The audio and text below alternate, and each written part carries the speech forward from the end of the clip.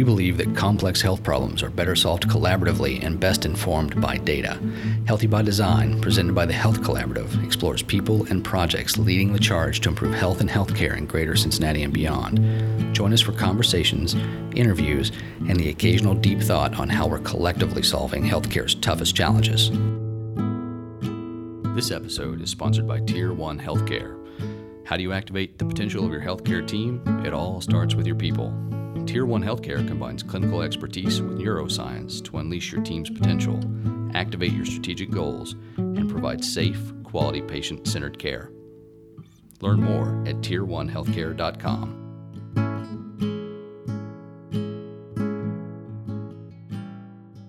Hello, my name is Krista, and welcome back to Healthy by Design. With me today is my faithful sidekick, Brian Kegley. Hello. Today we will be interviewing our CEO, Craig Brammer. Craig, thanks for joining us today. Hey, thanks for having me. This is my inaugural THC podcast. That's pretty cool. We're so excited to have you. So we're just going to go ahead, dive in with some questions. Brian, why don't you start us off? All right. So tell us the highlights from the past year and what are you most proud of? Wow, man. I'm most proud of the team just for being, the Health Collaborative team for being such a smart, properly motivated group of people who are, supporting and engendering a work hard, play hard culture to improve health and healthcare across Greater Cincinnati. And I'm just, I think the thing that I get most excited about these days is not the more technical work, although it's impressive, and whether it's technology or payment reform or QI stuff or emergency preparedness, all that, but it's more just seeing all you guys building relationships across the community and appreciating the trust that that the whole team has, from leaders from business to purchasers, health insurance companies, civic leaders, but also importantly, healthcare leaders across the region. I like that. Yeah, the relationships are key for us to be able to get the things we need to get done. I kind of have a weird question. So imagine this. So fill in the blank. 2019 will be most remembered for what in healthcare? Well, let's see. I don't know if I know obviously I don't know for sure, but I do think that the Apple Ascension big news hoop-de-doop will have ramifications. And for people who don't know, it was announced in the press that one of the largest health systems in the country was had a contract with Google not Apple, take that back, with Google to do analytic kind of work. And everybody kind of freaked out, and most people who were freaking out didn't realize that pretty much happens all the time. These are totally allowable under HIPAA regulations, that a healthcare provider can have a business associates agreement with a technology vendor. And there was very clear use case, and they had very clear work they were trying to do. I think what it smacked up against was Americans' concern and even distrust of some of the big tech companies. And I think that will have, everything going forward in the near term, at least, that has to do with consumer health data will be kind of pressure tested up against that particular example. Well, Krista has asked you to look back. I'm going to ask you to use a crystal ball a little bit more. I've got a few topics that I want to present to you and have you give me your prediction for 2020. So, big topic, costs and transparency. Where's that going? Let's see. What day are we on? Wednesday. So Sunday, the Senate announced sort of a revival of their surprise medical billing legislation that had received bipartisan support and then kind of floundered, and now it looks like, I predict it'll pass by the end of 2019. And not only around surprise medical billing, but also there's other important legislative, a whole bunch of healthcare is touched by that piece of legislation.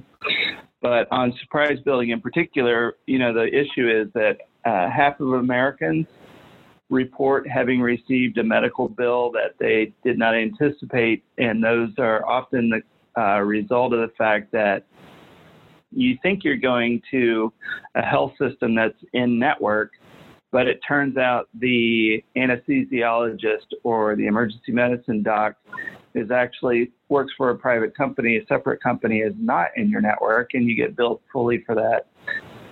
So, people are you get in a fender bender or worse, and you end up in an emergency room, and then suddenly you get a medical bill for medical services because part of that clinical team was out of your network. You didn't know it. And so I think Congress is going to address that. It's a pretty simple thing for the average person to understand. Doesn't seem fair, paying my health insurance bill, et cetera. And then, but along with that are quite a few other non-trivial legislative efforts, including about tobacco legislation, about funding for safety net, clinical practice. This is always the case. There's a big headline piece of legislation, but there's also a lot underneath it. Well, safe to assume that would change some of the consumer experience for 2020 as well. Any other thoughts on how that might be different?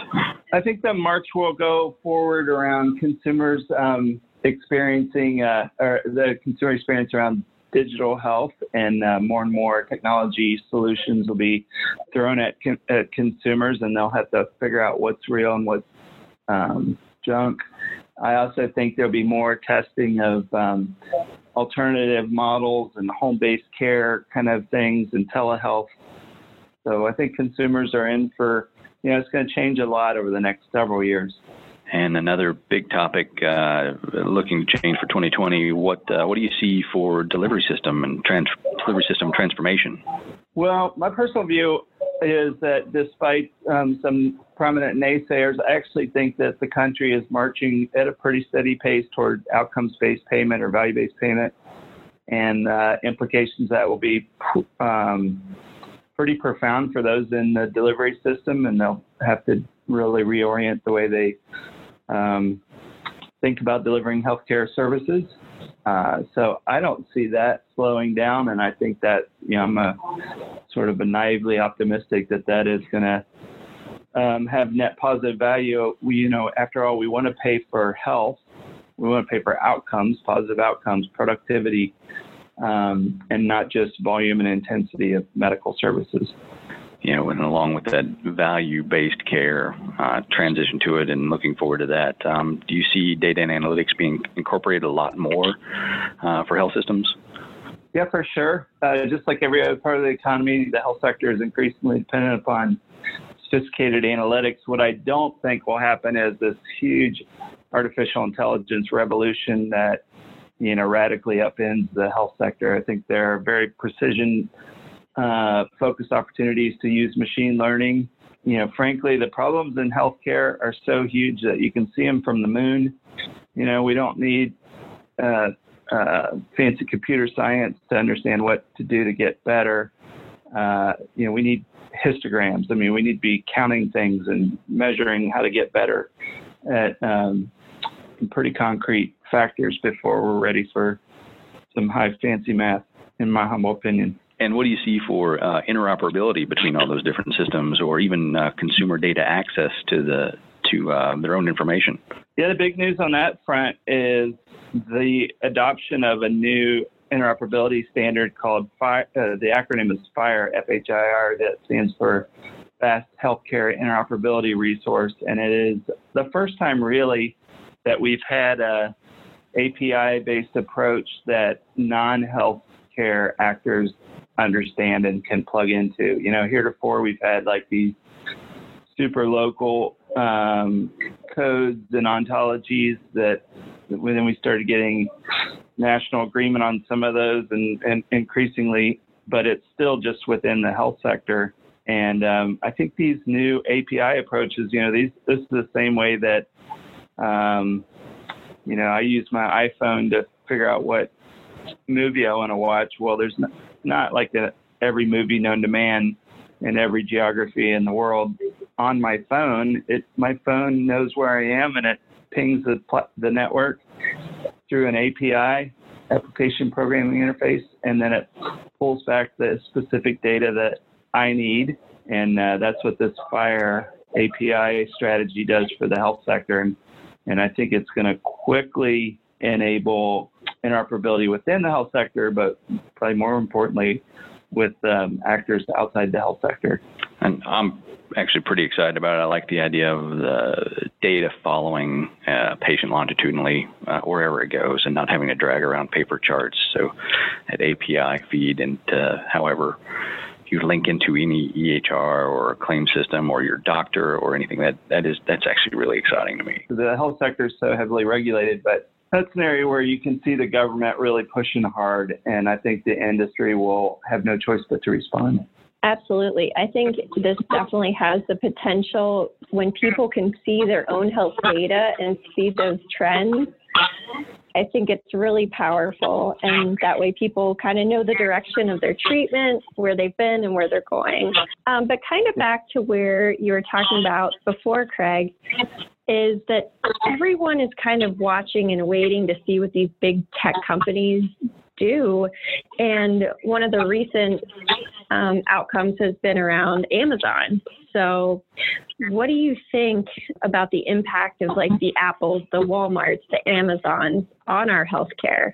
Yeah, so that's gotten a lot of attention lately, and appropriately. And I think that, these big companies are going to test new models. Amazon, you mentioned they've got a rock star leader now, Atul Gawande, who, writes a lot of books and writes for the New Yorker and all that, has a big brand, is a super smart guy. And they're deploying some new approaches for employees, and they'll be testing that. What I ultimately think, though, is that it's just going to put pressure on the traditional delivery system. I think it will spur greater and faster innovation for the regular hospital and doctor and health plan ecosystem. I don't expect anytime soon, major takeover of the health sector from these big technology or big international corporations. But when you see like Amazon bought PillPack, that is the leading you can get your pills online or your medications online in a very consumer convenient way. You can see what they're testing and see where they're poking at. And I hope the delivery system responds appropriately from that pressure. It's definitely going to be the thing to watch in 2020. I agree. Amazon knows more about us than our physicians do, and I think that's probably sadly more accurate than I'd like it to be. So a lot of the folks who tune into this podcast are members of the Health Collaborative, or at the very least, very much affected by the work that's done at the Collaborative. What's one thing you'd want them to know as either members or consumers? Well, this would be no surprise to you guys because I talk about this all the time, but, my fundamental belief in the premise of the work that we do in our region is that at the end of the day, healthcare and health more broadly doesn't get better unless and until local leaders lead. And so I and our team feel a sense of responsibility to keep track of national trends and some of the things we've talked about here today, watching federal policy, for example. But at the end of the day, it's when leaders come together and put away their swords. Sometimes these leaders are competitors, and when they agree to work on things together as a community, that's when real things happen. That's when real improvement happens that affect real, normal, the lives of people in Greater Cincinnati. I think it's so important what the Health Collaborative does and getting everybody just at the table to talk about a common problem and develop a collaborative solution. And I think that's what will move healthcare forward, especially bringing it back to those relationships that you previously talked about. But I have a really, really important question that we try to ask most people. So, coffee or tea? That's the easy one. Coffee all day long. I don't trust people. I don't trust people who drink coffee, actually. Interesting. Wise policy. I don't trust people who drink decaf. So yeah, exactly. So along the same lines of important questions, what's the greatest band of all time? Oh, come on, Brian. The greatest band of all time. That's like asking me which of my kids are my favorite. You secretly have a favorite, right? Yeah, no, of course not. Absolutely not. Definitely not. I'm a big Radiohead fan and have been for a long time, so I'll say Radiohead. Check this out, you guys. I had a friend in Cincinnati, a guitar player I was with. He was playing, this was a couple of years ago, but he was playing at a little wine bar. It's like the middle of the week, like a Wednesday night or something. And he said, "Hey, Brammer, come down and I'll play OK Computer," a famous Radiohead album. He said, from start to finish on an acoustic guitar. And in my head, I'm saying, "Yeah, sure you will, Nick. That's not possible." And sure enough, that guy spent, what is it, an hour or something like that, front to end, beginning to last note, on an acoustic guitar. Wow. Anything else you'd like to add?